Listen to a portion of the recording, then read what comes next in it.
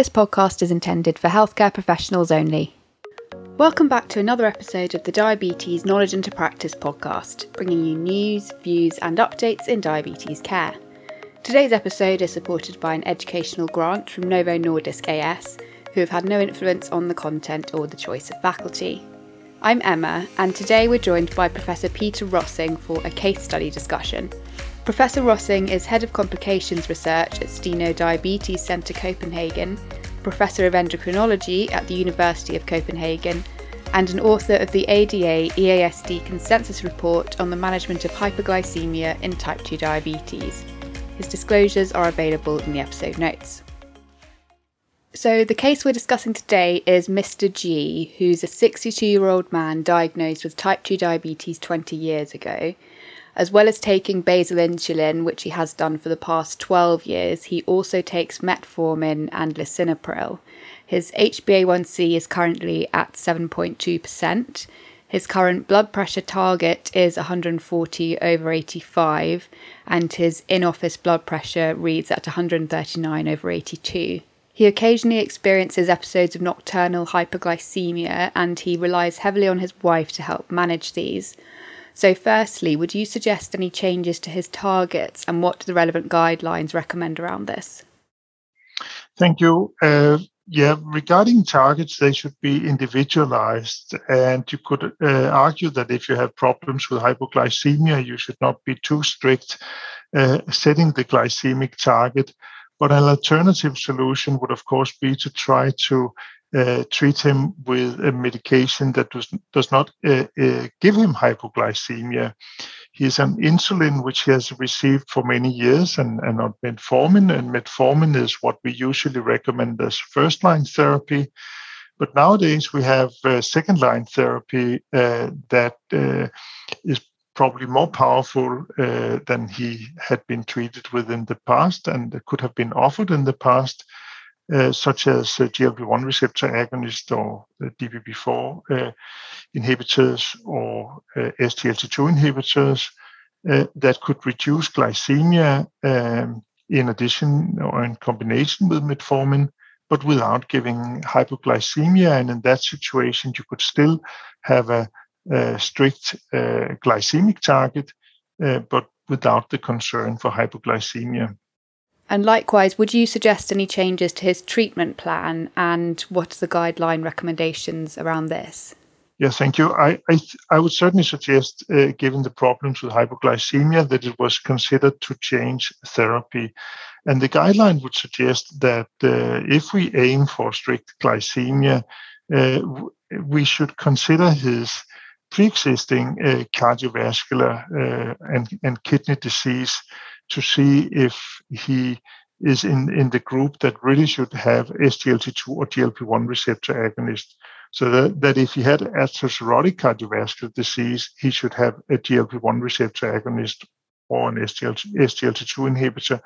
If he has kidney disease, he should have SGLT2 inhibitor if he has normal kidney function, and if he has impaired kidney function, then he'll probably need a GLP-1 receptor agonist as well to control glucose.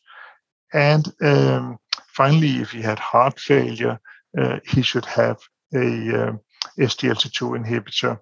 And assuming that he doesn't have cardiovascular disease or kidney disease, then still a GLP-1 receptor agonist could be beneficial to avoid hypoglycemia, particularly if he had also obesity, and it could also help getting his blood pressure a little bit down, because current blood pressure levels could be optimized a little bit.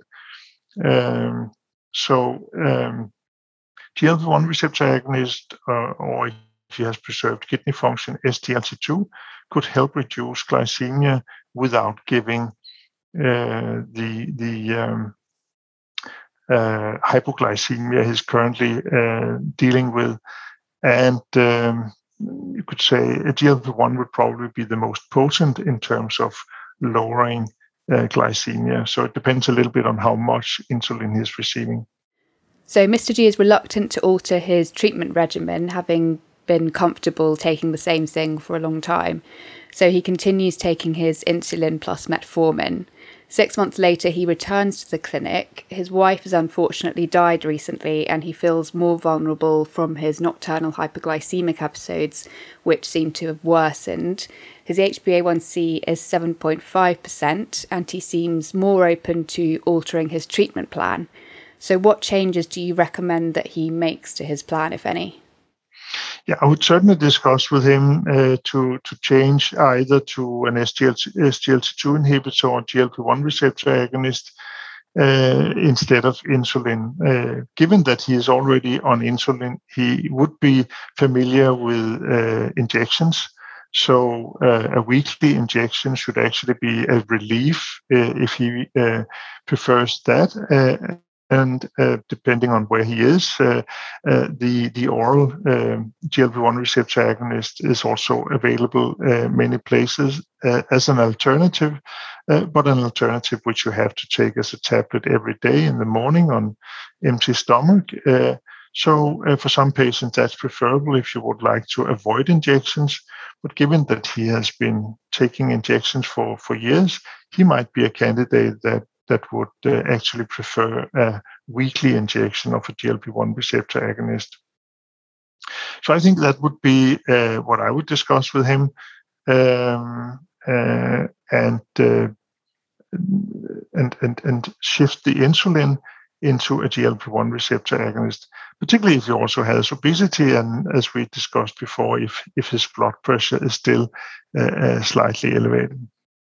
And if starting a new therapy, what advice do you give him around initiating it? Yeah, it's important, of course, to discuss that the GLP-1 receptor agonist will reduce his appetite a bit, and that he should, of course, increase the dose slowly to avoid this effect, and he should be advised to have rather many small meals than a few very large meals. And I think that's some, let's say, newly widowed men might actually not be very good at eating. So that's a discussion which is important to have. And if that was a problem for him, or if he was underweight, then of course GLP-1 might not be the ideal candidate. Then SGLT2 or DPP4 inhibitor could be alternative strategies to treat him. But particularly if he had atherosclerotic cardiovascular disease, then GLP-1 receptor agonist would be preferred. So 6 months later, he returns having received a diagnosis of chronic kidney disease with an eGFR of 55. So what considerations or changes should be made for his treatment plan? Yeah, in addition to measuring eGFR or kidney function, we should also measure kidney damage and assess his albuminuria. But having CKD or chronic kidney disease makes it important that he also is treated with an SGLT2 inhibitor. The SGLT2 inhibitor will probably not be very effective in lowering his glucose, but will protect his kidney from loss of kidney function and also prevent mortality and cardiovascular events in patients with diabetes and chronic kidney disease. So an SGLT2 inhibitor should be on board. The GLP-1 receptor agonist he started is still a good agent to lower glucose. And it works on glucose independent of the level of kidney function. And furthermore, it has been demonstrated that GLP-1 receptor agonists have cardiopreventive or cardioprotective effects in people with chronic kidney disease.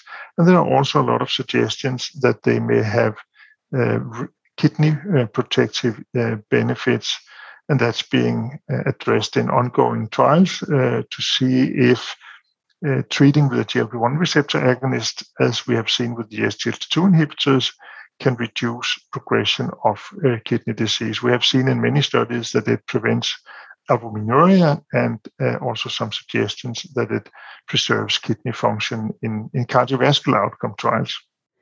And do you have any other comments that you think are important to bear in mind for this case? Well, it's of course important that we continue to monitor his kidney function, his blood pressure, and his other cardiovascular risk factors like lipids. because having chronic kidney disease and diabetes puts him at high cardiovascular risk, as well as a risk for further loss of kidney function. And with declining kidney function, it may be a good idea to reduce metformin. Generally, it is advised to reduce the dose to half when GFR is in the range of 30 to 60, and to stop when GFR becomes less than 30 because of the risk for lactic acidosis. And there would be a trend to a higher risk for increasing blood pressure, and also a higher risk for hypoglycemia if he had been still on, for instance, insulin. But if he is treated with metformin in reduced dose with an SGLT2 inhibitor and GLP-1 receptor agonist, he's given both cardiac and renal protection, as well as management of his glucose. Additional medication, diuretics or calcium channel blockers might be useful to control his blood pressure if that is increasing. And finally, he should most likely also have, and he should have had that from the beginning probably, a statin to lower cholesterol, as most patients with diabetes, particularly with chronic kidney disease, would have elevated cholesterol levels. And the GLP-1 receptor agonist can be continued down to very low levels of kidney function, and generally without a change in side effects profile. So that should be okay. And finally, what do you think is the key takeaway message for clinicians to implement in their practice here? Key message is we should be concerned of hypoglycemia, and we should be aware that modern treatments can lower glucose without inducing hypoglycemia. So in most cases, there's a possibility of treating glucose with these agents without inducing hypoglycemia, as we have seen as a major side effect of insulin therapy, and of course also of sulfonylurea treatment. So there are options like GLP-1 receptor agonists, like SGLT2 inhibitors, that provide a reduction in glucose without hypoglycemia. And the other important aspect is, of course, that we need to assess cardiorenal risk in our patients with diabetes before starting these agents, or before starting any diabetes intervention, as SGLT2 inhibitors and GLP-1 receptor agonists should really be on board as part of therapy in people with these cardiorenal complications, because we have seen not only the glucose benefit, but also organ protective benefits of these medications. So they protect the kidney, they protect the heart, and in addition, lower glucose. This brings us to the end of the episode.